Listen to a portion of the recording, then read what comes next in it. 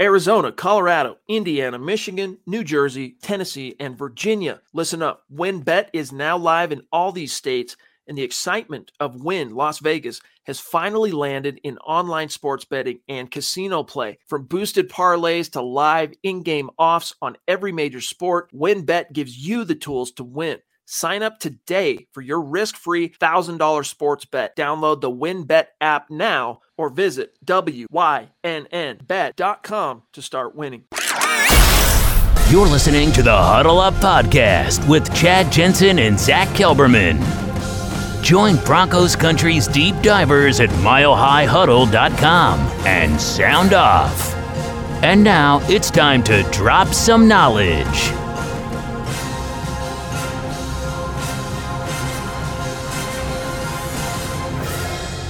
Welcome in, everybody. It is the Huddle Up Podcast, presented, as always, by Mile High Huddle, powered by Blue Wire Pods, and I'm your host, Chad Jensen.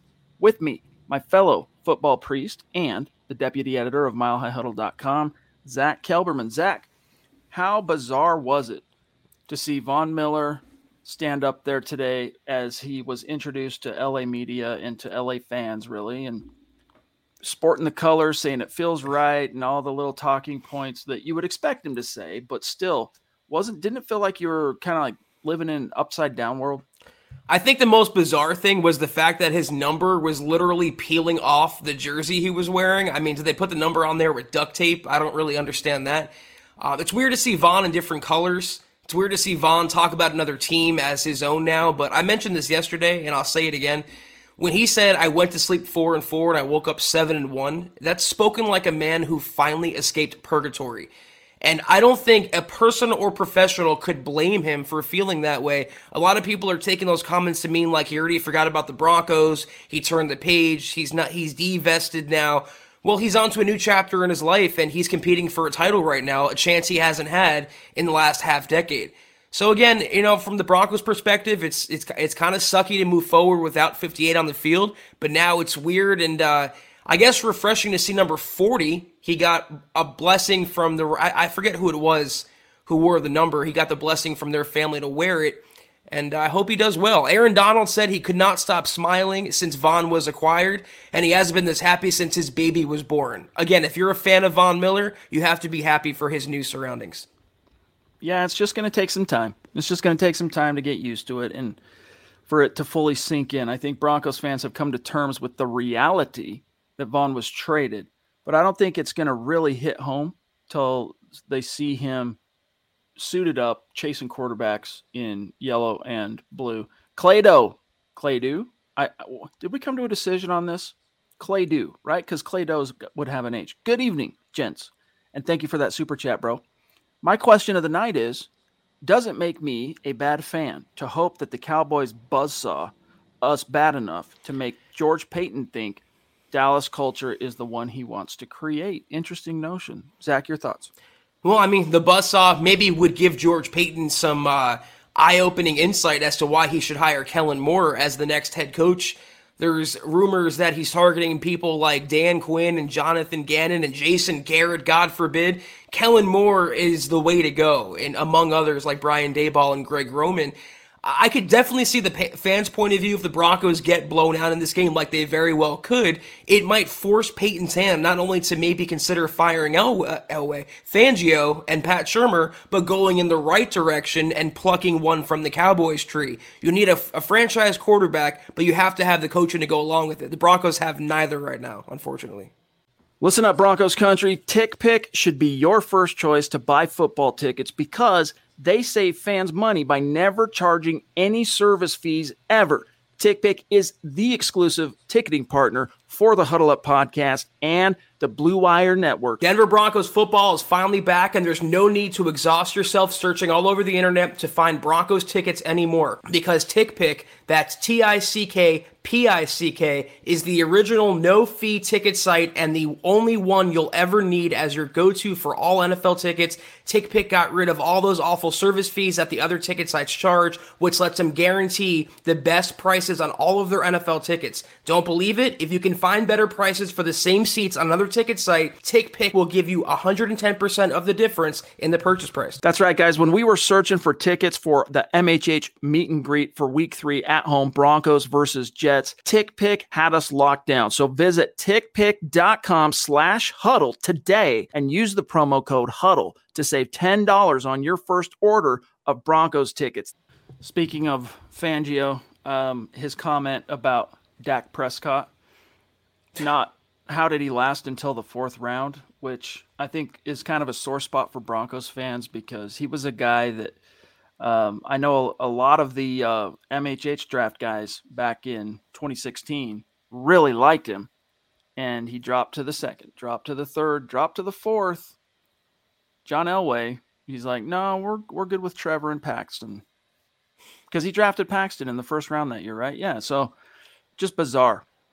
And then the year before, he takes Brock Osweiler, Brock Lobster over Russell Wilson. It wasn't a good 2 years for old John. But the tail end to that quote, like you just brought up, Fangio goes, somebody should take a dive into that. Like, he might as well have said, why didn't John Elway draft Dak Prescott? Why did he take Paxton Lynch? Kind of an interesting comment, but it's going to show the Broncos what they really need. Dak's playing at an MVP level, and Kellen Moore, I think, is the future of head coaching in the NFL. It's not going to be pretty for the Broncos. In all fairness, though, to John Elway, every team in the league passed on him thrice, some 4 times, including the Cowboys passed on him 3 times. So for what it's worth. Sam Bam, good to see you, brother. Thank you for the super chat. He says, good evening, Broncos country. I'm off to Dallas tomorrow from southern New Mexico. Mavericks game Saturday night, Broncos game Sunday afternoon. Hope the Broncos can give them boys a good fight. BBM. What is the BBM, dude? I don't know what is this mysterious acronym? BlackBerry Messenger. That's what it used to be back in the day before iPhones, but BlackBerry Messenger. Probably not. Yeah, you used to be dope and cool and, bougie if you had a BlackBerry back in the day. Or a Sidekick. That's one of my favorite phones. You ever have those with the full keyboard that slid out? Oh, yeah. Yeah, my wife had one of those. Guys, today it is Thursday evening, and it's that time of the week where we take a peek inside the Mile High Mailbag. We are your football priests, and we understand every night here is mailbag night, but we're here to offer you the absolution and answers to your burning Broncos questions nonetheless. We're still riding high off of the raffles from last night. That was really fun, making sure everyone got who won, organizing things. There's a few people, though, by the way, on Facebook that I haven't heard from. I need your details to get you out a little care package, including Gary Leeds Palmer. Gary, if you're listening, I need your shipping address and your t-shirt size, my friend. Yvonne, what's good down in Mexico? Good to see you, brother. Thank you. Appreciate you. Zach, the Denver Broncos, we haven't really dissected this quite yet, but going up against Kellen Moore, I thought it was interesting what Vic Fangio had to say, and this kind of touches on the comment that he made about Dak, but he was actually asked about his impressions of Kellen Moore, a guy who could very well replace him as head coach in Denver. Here's what he said, quote, the Cowboys got a really good offense. It's balanced. I think that's the word everybody looks for in an offense. They run it very well. I think they're the top leading rushing team statistically in the league. He's had no reason in their games. He's had no reason to he doesn't ever give up. Pardon me. I jumped a sentence.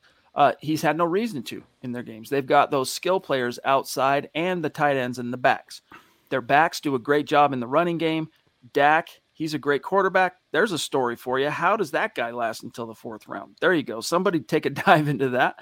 Joe Montana lasted until the 3rd round. Tom Brady to the 6th. It happens. They've got a really highly, highly talented offense, and Moore is doing a really good job of calling the plays, having wrinkles, and staying committed to what they do best. I think he's doing a great job, close quote.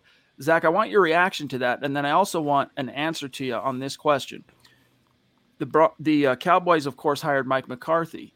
Is Kellen Moore running Mike's offense, calling plays from Mike's offense, or is this his offense? Well, first of all, asking Fangio talking about Kellen Moore is like a hobo talking about an astrophysicist, Chad. I mean, I don't really care what he has to say. He doesn't even watch the Broncos offense on the field That at just all. finally landed to me. I'm like, hobo, astro. Oh, okay. It's just, and then he goes on some tangent where he thinks out loud about other quarterbacks that have been taken later in the draft. It's like, Vic, what are you talking about there? But in terms of Dallas, it's actually Mike McCarthy running Kellen Moore's playbook. Kellen Moore is the Pat Shurmur of the Cowboys offense. The difference is Kellen Moore is actually talented and competent at his job. But it's fully his system. It's his play calling. Him and Dak kind of devise plays weekly depending on game plans and opponents. They even kind of do audibles mid-game. They have a really good sympactico going on. So it's fully Kellen Moore's experience, and Mike McCarthy kind of defaults to him on most calls. Whoops. I just clicked the wrong thing. Based Gase. Thank you, brother. Micah Parsons versus Pat Surtain and Parsons versus Surtain and Lamb versus Judy. The 2 first-round picks the Broncos could have taken versus the 2 they did take. Yeah, I mean, I still, I'm totally happy with Patrick Surtain. I don't question that right now at all.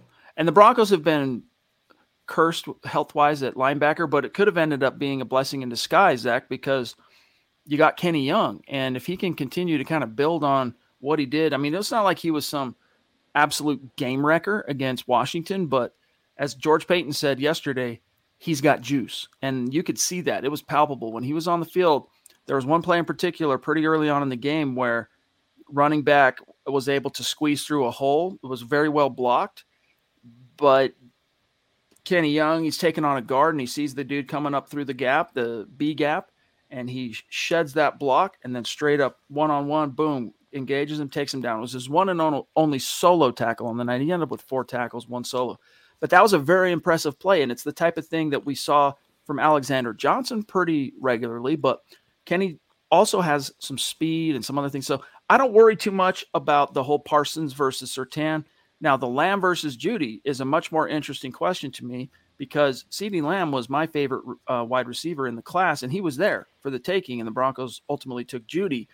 In Judy's defense, though, Zach, before I throw this back to you, he had some bad luck this year with the injury bug. But conversely, CeeDee Lamb had bad luck last year at the quarterback position, as did Judy in terms of, neither one was inherited as a rookie like a proficient, established veteran quarterback. They both had their ups and downs and obstacles to overcome, but if I could go back in time, I probably would have taken CeeDee Lamb. I mean, you were right in hindsight. My favorite receiver was Henry Ruggs, so, yikes about that. CeeDee Lamb, he's benefited from better quarterback play, though. That's indisputable. You give Dak Prescott to Jerry Jeudy, and I think he'd be putting up numbers, too. Right now, I would say CeeDee's the more polished receiver. He doesn't have as many drop issues as Jerry Jeudy. He's more of a game wrecker. He's more of a game breaker. I'm with you on Surtain. He's going to be a Pro Bowl, if not all-pro caliber player, but so is Micah Parsons. And it's interesting that I believe it was George Payton who said if they didn't take Pat Surtain at number 9, Micah Parsons would have been their pick there. So it was kind of neck and neck. The guy is an absolute monster off the edge. He can play defensive end. He can play linebacker, off ball. He does it all. And against a Garrett Bowles-less offensive line, could be a long, long afternoon for Teddy B. What's interesting is Malik Reed actually played some catch-up. He's on pace right now to barely match what he did last year in terms of sacks. I know it sounds like it's kind of a weird segue, but I'm reading this press release packet from the Broncos that we're going to go over here in a minute. But check this out. Quote, linebacker Malik Reed, who has 4 sacks this season after a 2-sack game in Week 8 versus Washington, ranked second among all undrafted players with 12 sacks since the start of the 2020 season. Zach, I would like to believe, and by the way, Christian, appreciate you, bro. He says, no CD, no Smith. Talking about CeeDee Lamb, no Tyron Smith. It doesn't matter. It's all coaching. More is greater than Vic. We feel you on that. We really do. We'll see about CD. What's the word on CD? I was going to say, Christian, I wouldn't assume he's out. He was a DNP today. He has a little bit of an ankle, but right now the expectation is he's going to play. So I wouldn't assume. Tyron Smith is definitely out. but CeeDee Lamb more than likely will play barring a setback. But I'm right there with you. Obviously, it always comes down to coaching, and Kellen Moore versus Vic Fangio is so unfair. I'll take it one step further. Dan Quinn versus Vic Fangio is so unfair because he has his guys ready to play every single week, and he's getting more out of less in Dallas right now. That's the sad part. Appreciate you, Travis, the winner of the Pat Surtain jersey. We got that ordered today. Glad to take care of that business. He says, I love our Broncos, but I see Kellen Moore showing how good he can coach. Yes, indeed. Zach, before I lose my train of thought on this, though, I want to get back to this thing on Malik Reed that got stuck in my craw a moment ago. We saw him play with a different kind of energy last week, and I don't know if it's because simply Vaughn was out, and so he felt the onus to really step up, or if the players could kind of sense something on the horizon, and so they kind of played with a more energized kind of intensity. What do you expect to see from Malik Reed? Because he did, let us not forget, finish 2020 as Denver's leading sacker with 8. He's halfway to that, and we're still not – I mean, technically, because it's an odd number, there's never going to be truly a middle of the season, but we're about as mid-season as you can get right now. Well, let's also keep in context that Washington was down 3 starters on the OL. So that made the job easier for everyone involved. Malik Reed had a good game, but that contributed to it. I think he benefited from having front 7 play from Shelby and Draymond getting pushed up the middle. That helped the linebackers out. I think Jonathan Cooper was something of explosive bookend off the edge. And it just helped that he beat his man one-on-one. The defense was a little up more for that game than previous games. Nothing overwhelming as far as I'm concerned. If the Broncos were smart, they would employ the same approach. The Cowboys are not going to have Tyron Smith. They're starting Terrence Steele, who's playing right tackle right now, left tackle, former undrafted free agent. He's not exactly Tyron Smith, put it that way. He is beatable. So I would hammer that side, and hopefully Malik Reed can beat his man one-on-one. We'll see if it was just an outlier this coming week. The Duchess, and then I want to grab this YouTube comment from Harold Richard here. Michaela says, anyone wonder where we would be if we would have drafted Dak or even Deshaun Watson? Oh, to dream.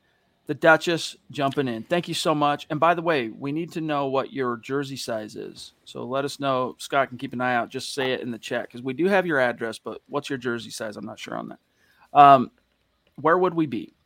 You know, with Deshaun Watson, I'd really rather not contemplate. But Dak, you know, that's something that I think bears talking about because didn't Watson come in 2017, right?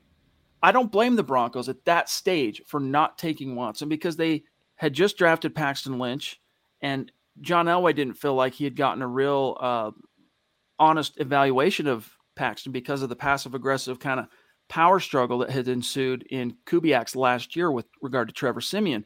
So I understand, with the exception of the Arizona Cardinals a couple of years ago, I mean, teams don't draft a Q in the first round and then draft another one the next year. It's so rare. It's not even saying exception to the rule. Like it just doesn't happen but once. But still, Dak, to think about what he could have done in Denver, you never know because sometimes in order for players to realize potential, they got to land in the right spot. And Dak did land in the right spot because Tony got hurt as a rookie. He got hurt early in training camp and boom, it became the Dak show from there for better or for worse. And it turned out to be Zach for the better. You know, I can answer the question. I think realistically, the Broncos would have been in the same spot as in real life where Dak and Deshaun ended up with subpar coaching. It wouldn't have mattered how talented they were if you saddled them with bad coaching. Jason Garrett was not a good coach to exploit Dak Prescott's strengths, and the same goes for Bill O'Brien and Deshaun Watson. They're good enough to take you to the playoffs, but how many titles have Dak Prescott and Deshaun Watson won? And realistically, when you think about it. So the Broncos, and I'll continue holding firm to this, I agree with you, Chad. They had Paxton Lynch. They kind of got burned on Osweiler the year before that, and they had Trevor Siemian playing well. But their biggest blunder wasn't the quarterbacking, it was hiring the wrong coaches. You give Deshaun Watson to Kyle Shanahan, you're cooking with grease. You give Deshaun Watson to Vance Joseph, you're cooking with nothing. It's funny you say that because you're the only other person I've ever heard say cooking with grease except for really people where I come from. Oftentimes when I've said that, people go, you mean cooking with gas? I'm like, no, cooking with grease. I've heard so many variations. I've heard cooking with oil, cooking with gas, cooking with grease. Yeah. You can cook with a lot of things, apparently. I mean, I understand the gas thing because, when you in the culinary business, pans heat up a lot faster on a flame when it's gas, boom, instead of like an electric element trying to heat up. But nevertheless, I digress. Harold, appreciate you being with us, my friend. He says, I like watching MHH on YouTube. But the one better thing about the uploads, like on Apple Pods or Spotify, is they have the ESPN voice homeboy that does intros and outros to SportsCenter doing intros for the MHH podcast. Yeah, we've got our secrets, bro. But we appreciate you. However you enjoy the podcast, we appreciate it. So, the God King, Mark, down in Georgia, jumping in, generous super chat. Need your jersey size. You also won a jersey last night. Hit us up, dude. He says, what's up, my guys? All I can say is go Braves. Yes, indeed. Congrats to the Atlanta Braves.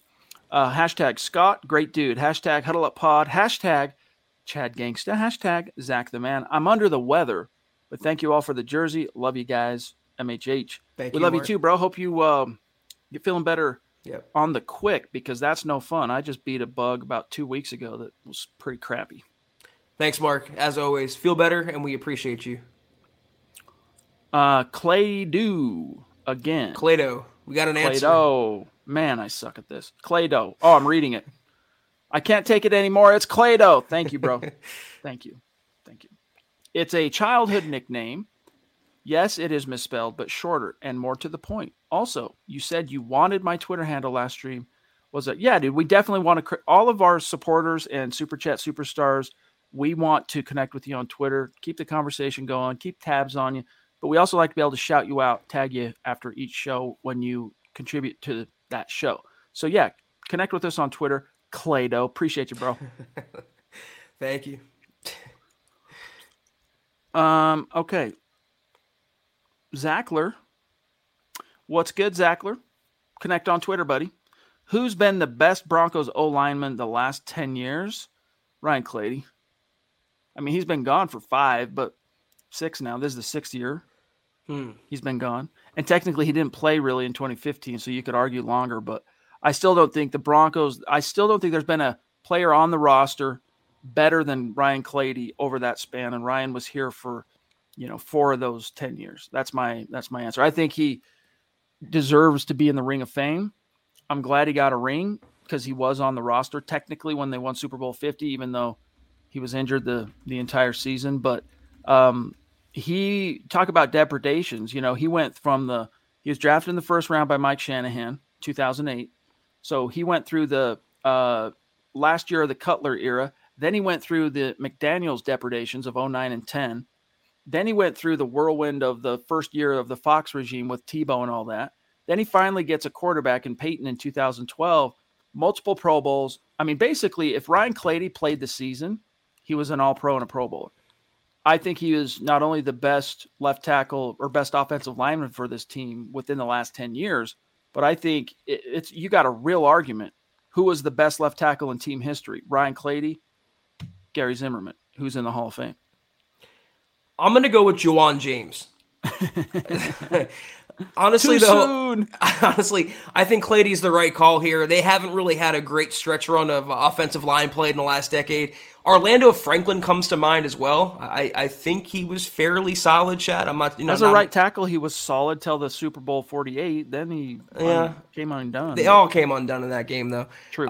Zane Beatles. Throw a random name out there. You got a Pro Bowl under Peyton, so shout out to Zane. Peyton. I'm reaching way back right now, but yeah, I'm gonna go with Clady. I agree with you. I would throw as a close not a close, but the number 2 would be Luis Vasquez, the right guard that was in Denver for 4 years, 12, 13, 14, 15, 4 years. Matthew Beatty, what's good, buddy? He says, when does Michael Ojemudia come back?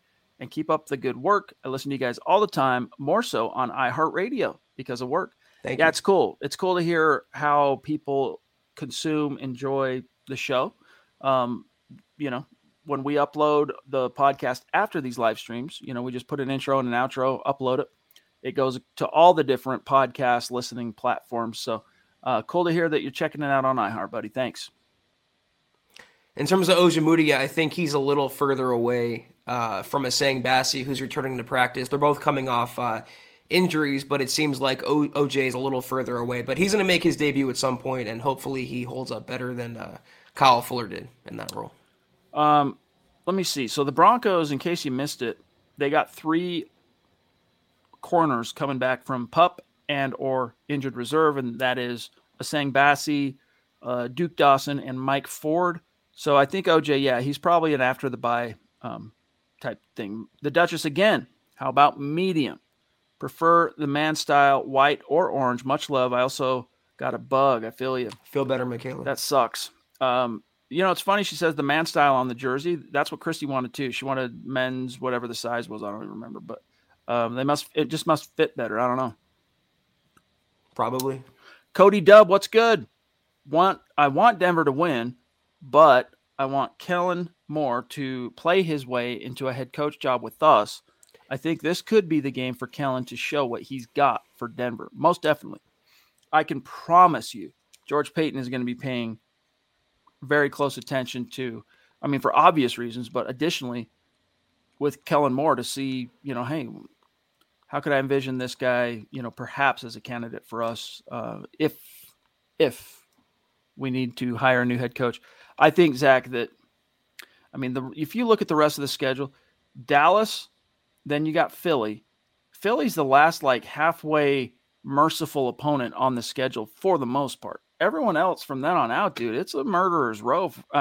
Detroit, I guess. I forgot about Detroit. I'm trying to think who else. Those are the only 2 that you could say Broncos have a 50-50 shot of winning. This Broncos team. So you could be looking at, Zach, 4 and what's the math now? 4 and 11? No, 4 and 13. Thank you. 4 and 13. It's weird. It is weird. The thing about Kellen Moore, if George Payton wants him, regardless, he's going to have to throw some money after him, and he's going to have to get to the front of the line. Kellen Moore is a hot commodity right now, and apparently his reps have reached out, Chad, to TCU about the head coach opening there, and the former head coach, Gary Patterson, was making $6 million per year. So he's going to really, if George Payton wants Kellen Moore, he's going to have to outbid other teams and other universities and programs, or convince him and break out the full court press about why he should come to Denver. But I hope he does. I pray he does. We have a baller showing out on Facebook. Randy with some huge stars. Thank you, my brother. And as we go to answer and address what's on Randy's mind here, just want to show everybody where we're at. We're only 4 days into the month of November. We're already 30% basically complete to our goal of 200,000 stars. When we reach 200,000 on Facebook this month, we're going to raffle off a Broncos jersey of the winner's choice. And the only people in the running for that raffle are the people who contributed to the goal, like Randy, who currently finds himself atop the chart at number 1, followed by Travis Weber, Shane Daniels, Matthew Beatty, Doug Raquel, Morgan Henry, Pete Middleton, Tim Hoffman, Yvonne, really starting to become a force to be reckoned with, and Michael Ronquillo. So shout out to you guys. Randy says, I hope Denver hires a young head coach with an offensive background. I'm not sure a young GM will do that. I'll be surprised if our GM doesn't hire a defensive head coach. He is from Minnesota. Yeah, that's a good point. That is a good point. But as much as I like Mike Zimmer, and I'm a Zimmer fanboy, what has it really done for the Vikings? They've had a couple of playoff runs under him. They got to the playoffs with Teddy, got to the playoffs with Kirk, got to the playoffs with Case. So they've made they're about an every other year playoff team under Zimmer. But I just don't think with that guy you're going to get over the hump. Mike Zimmer is the Jason Garrett of Minnesota. You can win and have a winning season with him, but he'll never take you over the hump. And just like Jason Garrett, you can make the case that he shouldn't be, but he's a better coordinator, Mike Zimmer would be, than a head coach. I really hope, I've seen that theory that Peyton's going to recruit Mike Zimmer and then go after Kirk Cousins and kind of complete the Minnesota trifecta. I don't see him going in that direction. We've also heard the names of, Dan Quinn and Jason Garrett, Jonathan Gannon, all these retread, some defensive-minded head coaches. I don't think Peyton's going to go that direction. I have been wrong before, though, about him. We didn't think he'd trade Von Miller, and he did that. I just pray, I really do, they kind of take stock of where the NFL's going, where the NFL's moving, and that's a younger, preferably offensive-minded guy to take the controls. Well said. Kayaka in the house. What's good, brother? Appreciate you, bro. He says, Kai and I just watching and showing some aloha to my guys. Love y'all. Hashtag Broncos country. Chad, Kai loves his Vaughn plushie and says, thank you again. He was crushed when I gave him the Vaughn news. Yeah, dude, that's my boy. I gave him the little doll, baby Vaughn, we call him, and he loves that thing. He's a child, or he's a baby, 5 months. He doesn't even know what planet he's on, but he loves that baby Vaughn. Let me tell you something. I'm glad to hear the Vaughn plushie is doing what it's supposed to do. And yeah, bummer news. Thanks, Kayaka. You the man. I'm still waiting for that email, dog, by the way. Mike Reno, another legendary supporter on Facebook, saying, whatever happened to Mike Boone? Is he not going to get activated this year? He is activated. He just hasn't gotten Pat Shurmur happened. Yeah. He just hasn't gotten a touch yet. I mean, Pat Shurmur can barely figure out how to scheme 5 touches to Javonte and 8 to Melvin Gordon. And so it's no surprise, or it should come as no surprise, that Mike Boone is still yet to get his, I'm pretty sure he's yet to get a carry as a Bronco. Let me double check that. That's crazy. The Phillip Lindsay replacement, and he can't even get a carry, see the field. That's coaching.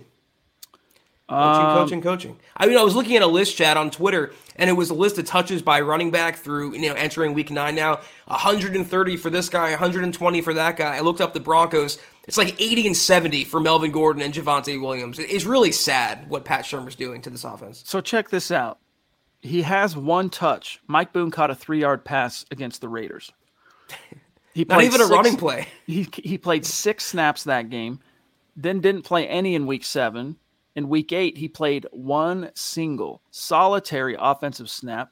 On special teams, though, is where he's making his impact for now. But, yeah, I mean, money well spent, I guess, right? Raise your hand if you would rather have Phillip Lindsay back. I would. Doug Raquel, appreciate you, brother. He says, High Priest and Mile High Huddle family, such a blessing for this pod. A fan since 72. It will get better. Yeah, dude. Best predictor of future is the past, and the Broncos, when they have gone through low periods, they always bounce back. Unfortunately, most of those bounce backs following the low periods involved John Elway on some level, and so what comes after this down period that, is basically a result of Elway at the helm, only the football gods can tell.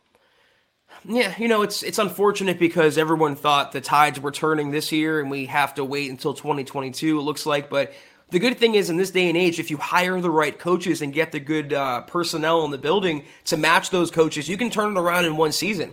So this time next year, we can be talking about a Broncos team that is maybe 6-2, not 4-4. It just depends on the coaching, but it can all turn around in 1 year. Just because they might enter a rebuild or whatever word you want to use, does not mean it has to be 3 years. It can happen in the same year. So keep your head up for sure. By the way, Randy, we don't see through our end. Scott has to tell us what the stars look like, because unlike YouTube, with Facebook on StreamYard, they haven't figured out how to display for us in the production room what the stars are. 15,000 stars from Randy. I mean, that is a baller support for us. So thank you, bro. Thank you, we love you up there in the Great Wide North. Stay warm, dog. Stay warm. Okay, let me see. We're at 31 minutes. We're doing pretty good. I still want to be able to go through some head-to-heads here. But let me just peruse. We want to try and get to... Do we really? We must. This is something that must be done. Marie says, didn't Dak miss a plane inbound to Denver to speak with Elway, and that pissed him off? Yeah, I'm trying to remember the exact story on that. But yeah, he somehow missed his opportunity to meet or work out for the Broncos. It was a pre-draft visit, wasn't it? Yeah, but it was an extenuating circumstance. Like, it wasn't just some young guy, being irresponsible. I'm trying to remember what that detail was off the top of my head that kept him from the plane. But either way, yeah, that good memory on you, Maurice. Missed planes, fax machines. Broncos take L's from the most unlikely sources, don't they? Andrew Baker, but you know what? Here's the thing. If that fax machine doesn't go on the fritz, does DeMarcus Ware end up here in 2014, and do they then go on and still win a world title? Because you needed that to get Vaughn back. Remember, Vaughn, his career was teetering, dude. 2013, he's rocked with a 6-game suspension for trying to deceive the NFL drug testing policy by basically providing fake piss, and because he knew he was dirty. 6 games, they hit him hard, man. Then he tore his ACL. He was mingling with the wrong people, you know? It's like the whole idea of you sleep with the dogs, you get fleas, like my dad used to tell me. Choose your friends wisely. They say that you are the average of the 5 people you spend the most time with, for whatever that's worth. And Vaughn's average wasn't good.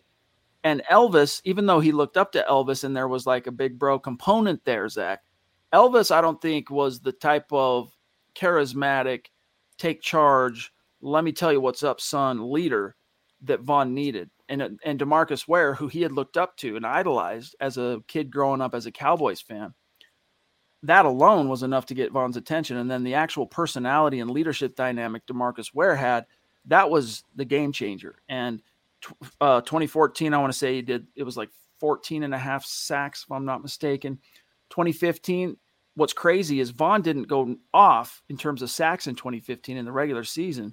He had like 12 and a half or something like that. But that playoff run, golly, he and Ware together, man, they just hit the freaking zone right at the perfect time together, and the rest is history. But again, if that fax machine doesn't step in, Zach, and alter the destiny of Elvis Doomerville, maybe the destiny of the Broncos in 2015 would have ultimately been altered. Ever the optimist. I love it. Andrew Baker, what's good, buddy? He says, do we maybe keep Teddy Bridgewater if the quarterback we want isn't there, and fix these defensive and offensive lines? Yeah, that's a distinct possibility, guys, that fans need to be prepared for as a possibility, as a eventuality, not a guarantee. In fact, I wouldn't even say to expect it, but just prepare yourself, because if indeed this quarterback class turns out to be as thin, as all the draft nicks are saying, and nothing changes on that front, and the Broncos, even as he's stockpiling these premium round picks, Zach, it's just, there's nothing there worth ponying up those picks to move up and get a guy. He's going to figure out how to get by for one more year, and who better to do that with than Teddy? But here's the thing on that, Zach. If that's what ultimately ends up happening, the unfortunate part for the Broncos is their scouts are going to have to figure out that draft class quick as they possibly can, because you got free agency before you've got the draft. So if you want to keep Teddy around, you're going to have to make that decision and get it done well before you have a sure kind of understanding of your draft position and exactly where guys are going to fall. I mean, you said who better than Teddy. I can name a lot of players better than Teddy. People like Mike White out here beating the Bengals on a given Sunday. So if they want to go with the retread, fail-safe route, a holdover, a number 2 mentor, whatever label you want to use, could be Teddy for sure. But it's not going to matter, and we've been saying this for so long now, Chad. It's not going to matter who's quarterbacking the Broncos. If they don't fix right tackle, they don't fix the interior, they don't stack the cupboards behind the starters they have to devote premium resources, that's draft picks and contracts, money, free agent cap dollars, to fixing the line, regardless of whether they bring back Teddy or not. You have some pieces, but they are disparate, and despite having one of the top 3 position coaches on the defensive line and on the offensive line, the offensive line in particular is underperforming. They played better as a unit against Washington. The defensive line is starting to come along for whatever it's worth. Like Shelby's starting to flash. Draymond, he's been able to get steady pressure. He just still hasn't really had that much luck getting home. You got to figure out nose tackle, because Mike Purcell ain't it. Dude can't stay healthy. And even when he's been on the field this year, he has not been good for what it's worth. So you do need to find yourself a big, young nose tackle. And I like Deshaun Williams, Zach, but I don't think he's a guy that you build around. He's a great depth rotational guy. Travis Tarbox, what's up, buddy? No worries on the stars, my friend. He says he's busy at work, but sending some love and listening. No problem, bro. Appreciate you being with us. Shall we grab this from Travis and then take a quick look at this head-to-head matchup, Broncos, Cowboys. Travis says, the writing is on the wall that even with the talent we have, the coaches, Fangio, Shermer, don't know how to coach and can't coach if their lives depended on it. I hope Peyton and whoever is the one in the owner position sees this. Yeah, that's the thing that people got it twisted. Like George Payton, Zach, I understand why when the lights were on and he was standing in front of a microphone that he reinforced his support and faith in Vic, because until you're going to fire the guy, that's what you do. You know, when you're publicly facing and your head coach, as long as he's still collecting a paycheck from you, I mean, it's amateur hour, Bush League to say, you know, yeah, Vic's on a short leash, guys. I might fire him tomorrow. I don't know. Next question. You know, that's not going to happen, right? But I still thought it was a little ill-advised to go so far, jumping the shark on, I took this job because of Vic, and doubling down like that, like, because it's so transparently not true. Not just the fact that we know he didn't take the job because of Vic, but because we know he doesn't really feel that way about Vic. How could you? I mean, we're not in the locker room every day. We're not in those position meetings, team meetings, GM meetings, Zach, but we have eyes and we can see what's happening on the field. In what world could George Payton truly be thinking that Vic's doing a great job, you know, onwards and upwards? It's all GM speak, and I think most fans are seasoned enough to know that, and the others are casuals who are taking Payton's word as gospel right now. So I think it's somewhat truthful what he's saying there in terms of the Broncos being in the thick of things, and it's somewhat deceiving for him saying that he took the job because of Fangio or that he has faith in him. That's always the dreaded vote of confidence. They're one step away from doing that, and that always signals the beginning of the end. And I'm telling you, don't believe into what Payton is saying in early November. Watch what he does in early January, and I promise you it'll be much different. Michael got his Justin Simmons jersey. Awesome, dude. Send us a selfie. We want to see you rocking that. We'll shout you out on MHH Social. Let's take a quick look here, Zach. That's some head-to-heads. And quick reminder, green signifies top 10. Red signifies bottom 10, and the black are the teams in the middle. All right. Your Denver Broncos sit at 4-4, while the Cowboys have been defeated but once. The turnover margin, the Broncos, after starting off well into plus territory, are now -2. The Cowboys, meanwhile, are a healthy +5, which ranks them 6th in the league. The Broncos are 20th in turnover differential. Time of possession, the Broncos, Zach, still are managing to hold on to the ball, which is crazy.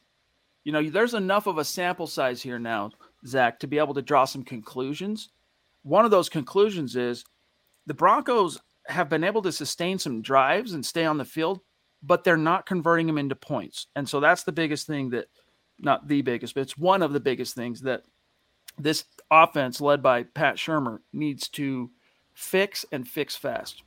And I don't think it's going to happen against a Cowboys team playing at home this week in a friendly environment with a defense right now kind of exceeding expectations, flying around the field. The complete antithesis of anything you see out of the Broncos defense. They're constantly up for every game. And to answer Matthew's question here, would you say the secondary is better? From a talent perspective, the Broncos have more talent. They're a better defense on paper, but right now Dan Quinn is getting more out of Dallas's players than Vic Fangio is out of the Broncos players. So that's where coaching comes in. It's really not going to matter what the Broncos do, because unless they totally grow a brain between now and Sunday afternoon, Chad, I mean, they're going to get killed. That, honestly, off the edge. Look at this. All the green Cowboys, net yards per game, first. Yards per play, second. Points per game, third. Averaging 32 points a game, you guys.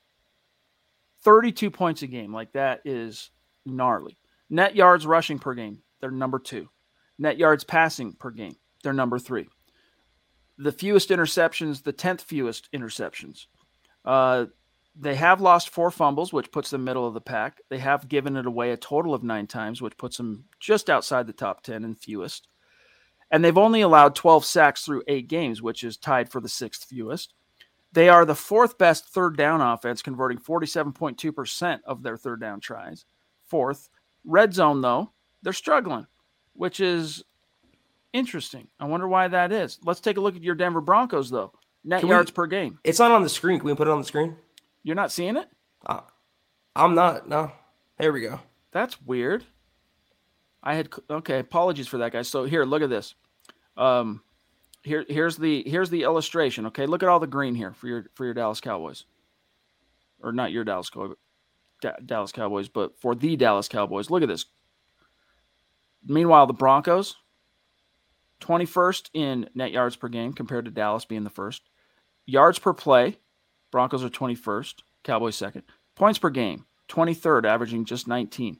So right there, Zach, if you're picking this game, you could probably 2-score blowout, if not more. We'll see. Broncos are 20th in rushing, 17th in passing, tied for 16th in interceptions, the fewest, 16th fewest interceptions with 6, 17th fewest fumbles with 4, 15th fewest giveaways with 10. And then you get to sacks allowed. Oof, look at the difference here. Cowboys 12, as I mentioned. Broncos have allowed 25, which is there's only 2 teams worse than Denver in giving up sacks on the quarterback. Third down percentage, there's only 4 teams worse than the Broncos. Red zone, only 5 teams. So, Zach, it's shaping up unless the defense without Von Miller, and we'll go through this, but unless the defense plays truly inspired ball. Look at that. It's going to be tough sledding. Look at that, though. I mean, all the Broncos rankings in the lower 20s and the mid-teens, and then you have the Cowboys 3rd, 2nd, 3rd, 1st, 6th. It's really an interesting contrast in what one team is trending toward, another team is trending toward when it comes to watching the Broncos offense versus the Cowboys offense. It's 2D versus 4D, honestly. Let's look at these defenses, though, because we keep hearing about how good the Cowboys' defense is. Well, statistically, they're not as good, but they are in a few key areas. We'll get to that. First off, the Broncos are the 6th ranked defense when it comes to yards per game. They're giving up 325.8, which is good. All right, they're a top 10 yards per game defense. Meanwhile, Cowboys are ranked 19th, giving up 366. Yards per play, the Broncos are just outside the top 10, whereas the Cowboys are 27th. Points per game, the Broncos are allowing only 17.1, which is there's only one team in the league that's allowing less points per game to opponents than the Broncos. Cowboys are middle of the pack at 16th, average relinquishing 23 points per game. Net rushing, the Broncos are allowing just 101 yards per game to opponents, 9th. But the Cowboys, this is their calling card, it looks like here, all right? They are the 6th best rushing defense with just 88.3 yards per game that they're allowing. Now, one of the reasons, Zach, I want to pick your brain on this real quick. My theory on this is one of the reasons their rushing defense is so highly ranked is because the offense has been so prolific, teams have to abandon the run quite quickly in game plans. Exactly. It's all about game flow, game script. Those are terms that you're hearing more and more often lately, the buzzwords, but it's true. When you're facing the Cowboys offense and you find yourself down 14, 17 points in the blink of an eye, you're not going to stick to running the ball. You're going to start passing. That's why you see the big differential there, 6 to 28th when it comes to rushing versus passing. So, net passing, the Broncos are still in the top 10 as a defense, barely. The Cowboys, though, because teams are throwing so much at them and trying to catch up, are 28th passing defense. Interceptions, the Broncos only have 6, while the Cowboys have 11. Fumble recoveries, the Broncos only have 2, Cowboys have 3. Takeaways, the Broncos have 8, but this is a number, Zach, that has my attention. Cowboys have 14 takeaways, which ties them for the 3rd most in the league. When you think about it, Trevon Diggs alone has as many picks as the Broncos defense, 6. I mean, they're just better at getting the ball out. They're better at flying to the ball and making plays. One thing about a Fangio defense, Chad, in 3 years now, 3 seasons, how often have they come up with a big takeaway, a big turnover? If it's not Simmons picking off a pass or Shelby Harris forcing a sack fumble or Vaughn, it's been nothing. Dude, honestly, last week's game against Washington was the first game I can remember since Fangio's first year where the defense actually made the type of plays that will win you the game in the clutch. Malik Reed's sack, his strip sack, the interception on 4th down. Like, those are the type of plays that you need from a truly proficient defense when the chips are down. You got it last week. If you can continue to play like that in the key situations, your team's going to have a chance. Now let's look at sacks. Broncos have 20, tied for 7th. The Cowboys, Zach, we hear about these edge rushers, but they only have 12 sacks. Tell fans, Broncos fans who might not be as educated on the Cowboys personnel, what to expect as far as their edge and their pass rush. Well, they've been without DeMarcus Lawrence for the last 5 or so weeks. He's been on IR. He is their best defensive pass rusher. Before Randy Gregory came to be, he's this team sack leader right now. I believe he still has 4.5 sacks. He might have 5.5. They also are getting production, obviously, from Micah Parsons, but because Parsons is playing so many roles, they've dealt with injuries and this and that. He's also covering a lot more people. He's being used in different roles. So the sack totals could be a little bit of an illusion. They're getting a lot of pressure. They have a couple rookies. They have a guy named Osa, whose last name I refuse to butcher live on air. It's not a Cowboys podcast. They also have Chauncey Golston. They really do have a couple players in the front seven that can get after the quarterback, but none more threatening than Micah Parsons and Randy Gregory. It's going to be a long afternoon if Calvin Anderson and Bobby Massey don't hold up, of all people. Third down, Broncos are bad. Only 5 teams are worse than the Broncos defense on third down. Meanwhile, Cowboys, that's their calling card. Their calling card is actually their third down defense. That's allowing them to get off the field and give the ball back to their quarterback in that offense. Second best third down defense. Red zone percentage, though, the Broncos, one of the reasons why they've been able to kind of, as George Payton would say, stay in the thick of it, hanging on for dear life, is they have maintained, for the most part, good red zone defense, allowing touchdowns on only 50% of trips. Cowboys, though, not so much. We could go through special teams. I don't really want to. We're getting long in the stream anyway. But that's your head-to-head comparison, Zach. And obviously off the cuff, just going off stats, it's looking like, again, this type of an opponent, as explosive as they are on offense and as kind of dangerous as they can be in certain situations on defense, if you don't mind your P's and Q's, if you don't come out like you want to be there, if you don't come out and out physical and bring a higher level of intensity, even if you're not as good, you're going to not only get blown off the ball, it will be a buzzsaw. The only hope, and I wrote this as a little preview for the Mile High Roundtable article coming out, previewing the game. The only hope the Broncos really have, if you break this down, the game down on paper, is a trap game, a letdown game for the Cowboys, where they're welcoming in an opponent to their house, an opponent that's not as good. They're coming off the big emotional victory without Dak last week. Dak's coming back.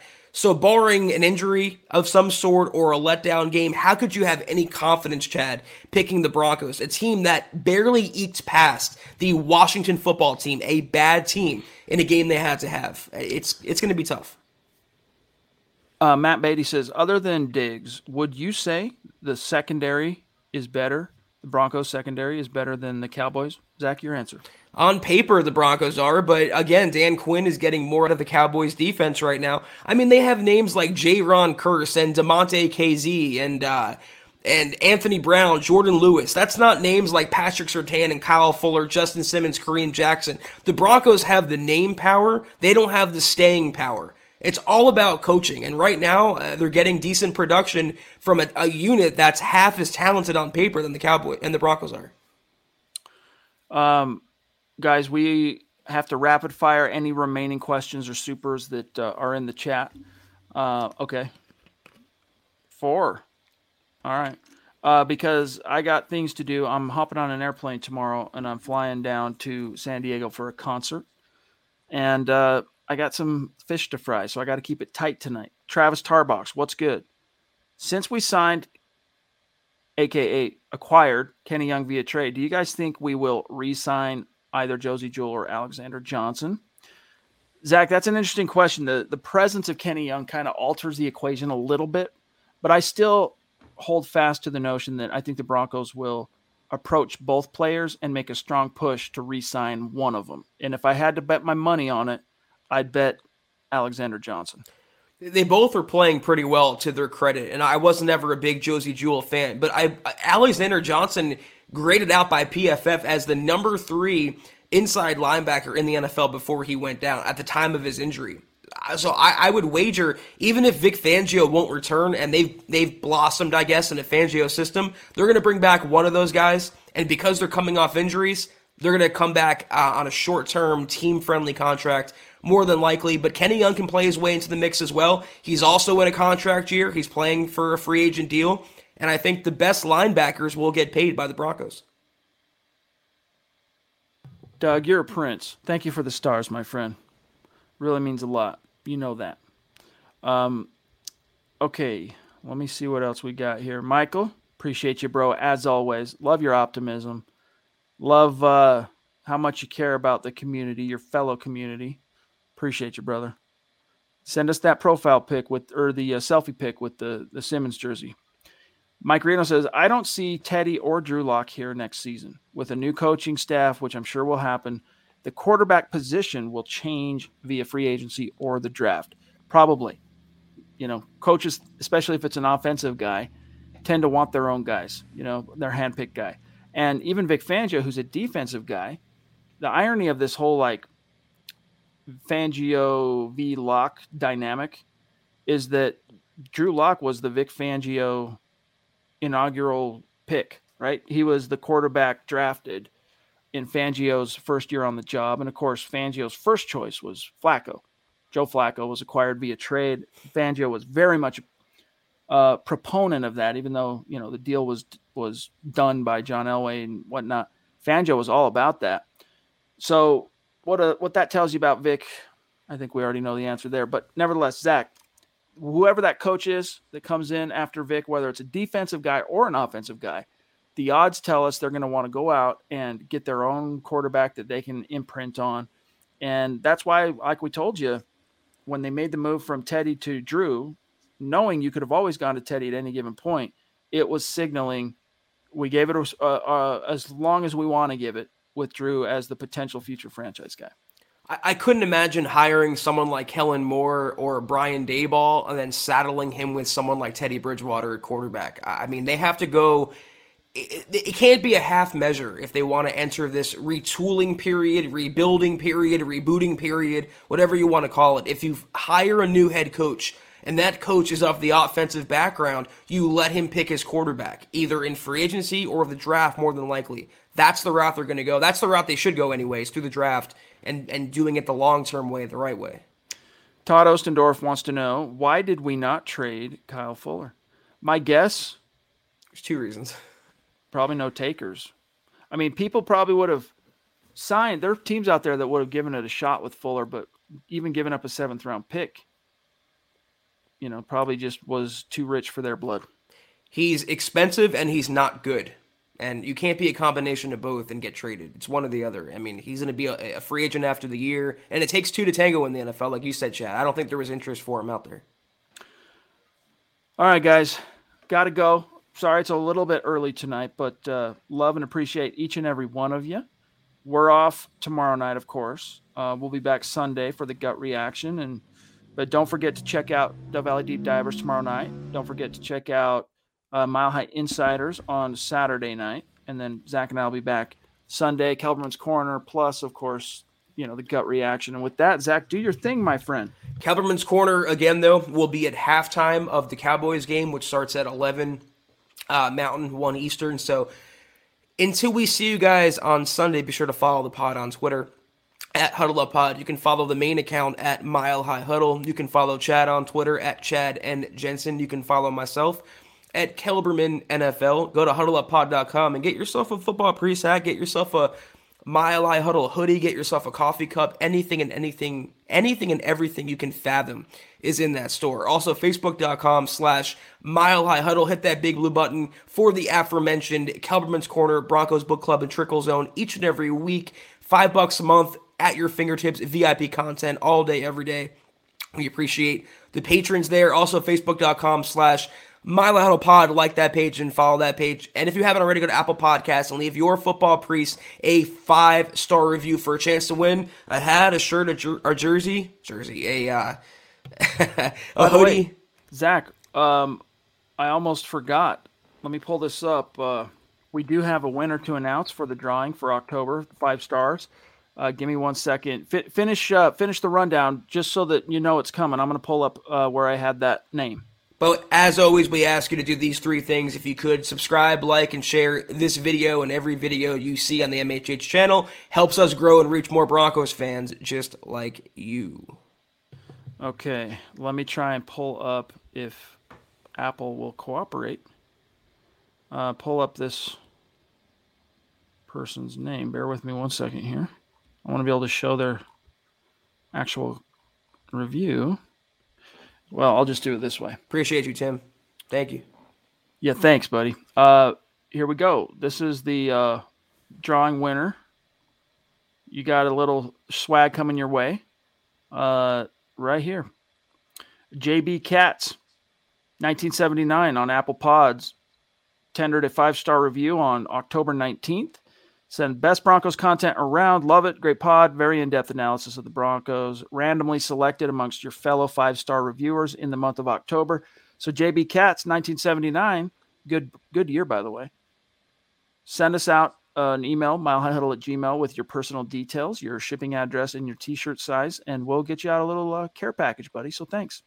Appreciate you. Appreciate all of you, Chad. Have a great trip. Have a great weekend. I'll see you in the saddle on Sunday for the Gut Reaction Pod. Have a great weekend, guys. Take care, and as always, go Broncos. You've been listening to the Huddle Up Podcast. Join Broncos Country's deep divers at milehighhuddle.com to keep the conversation going.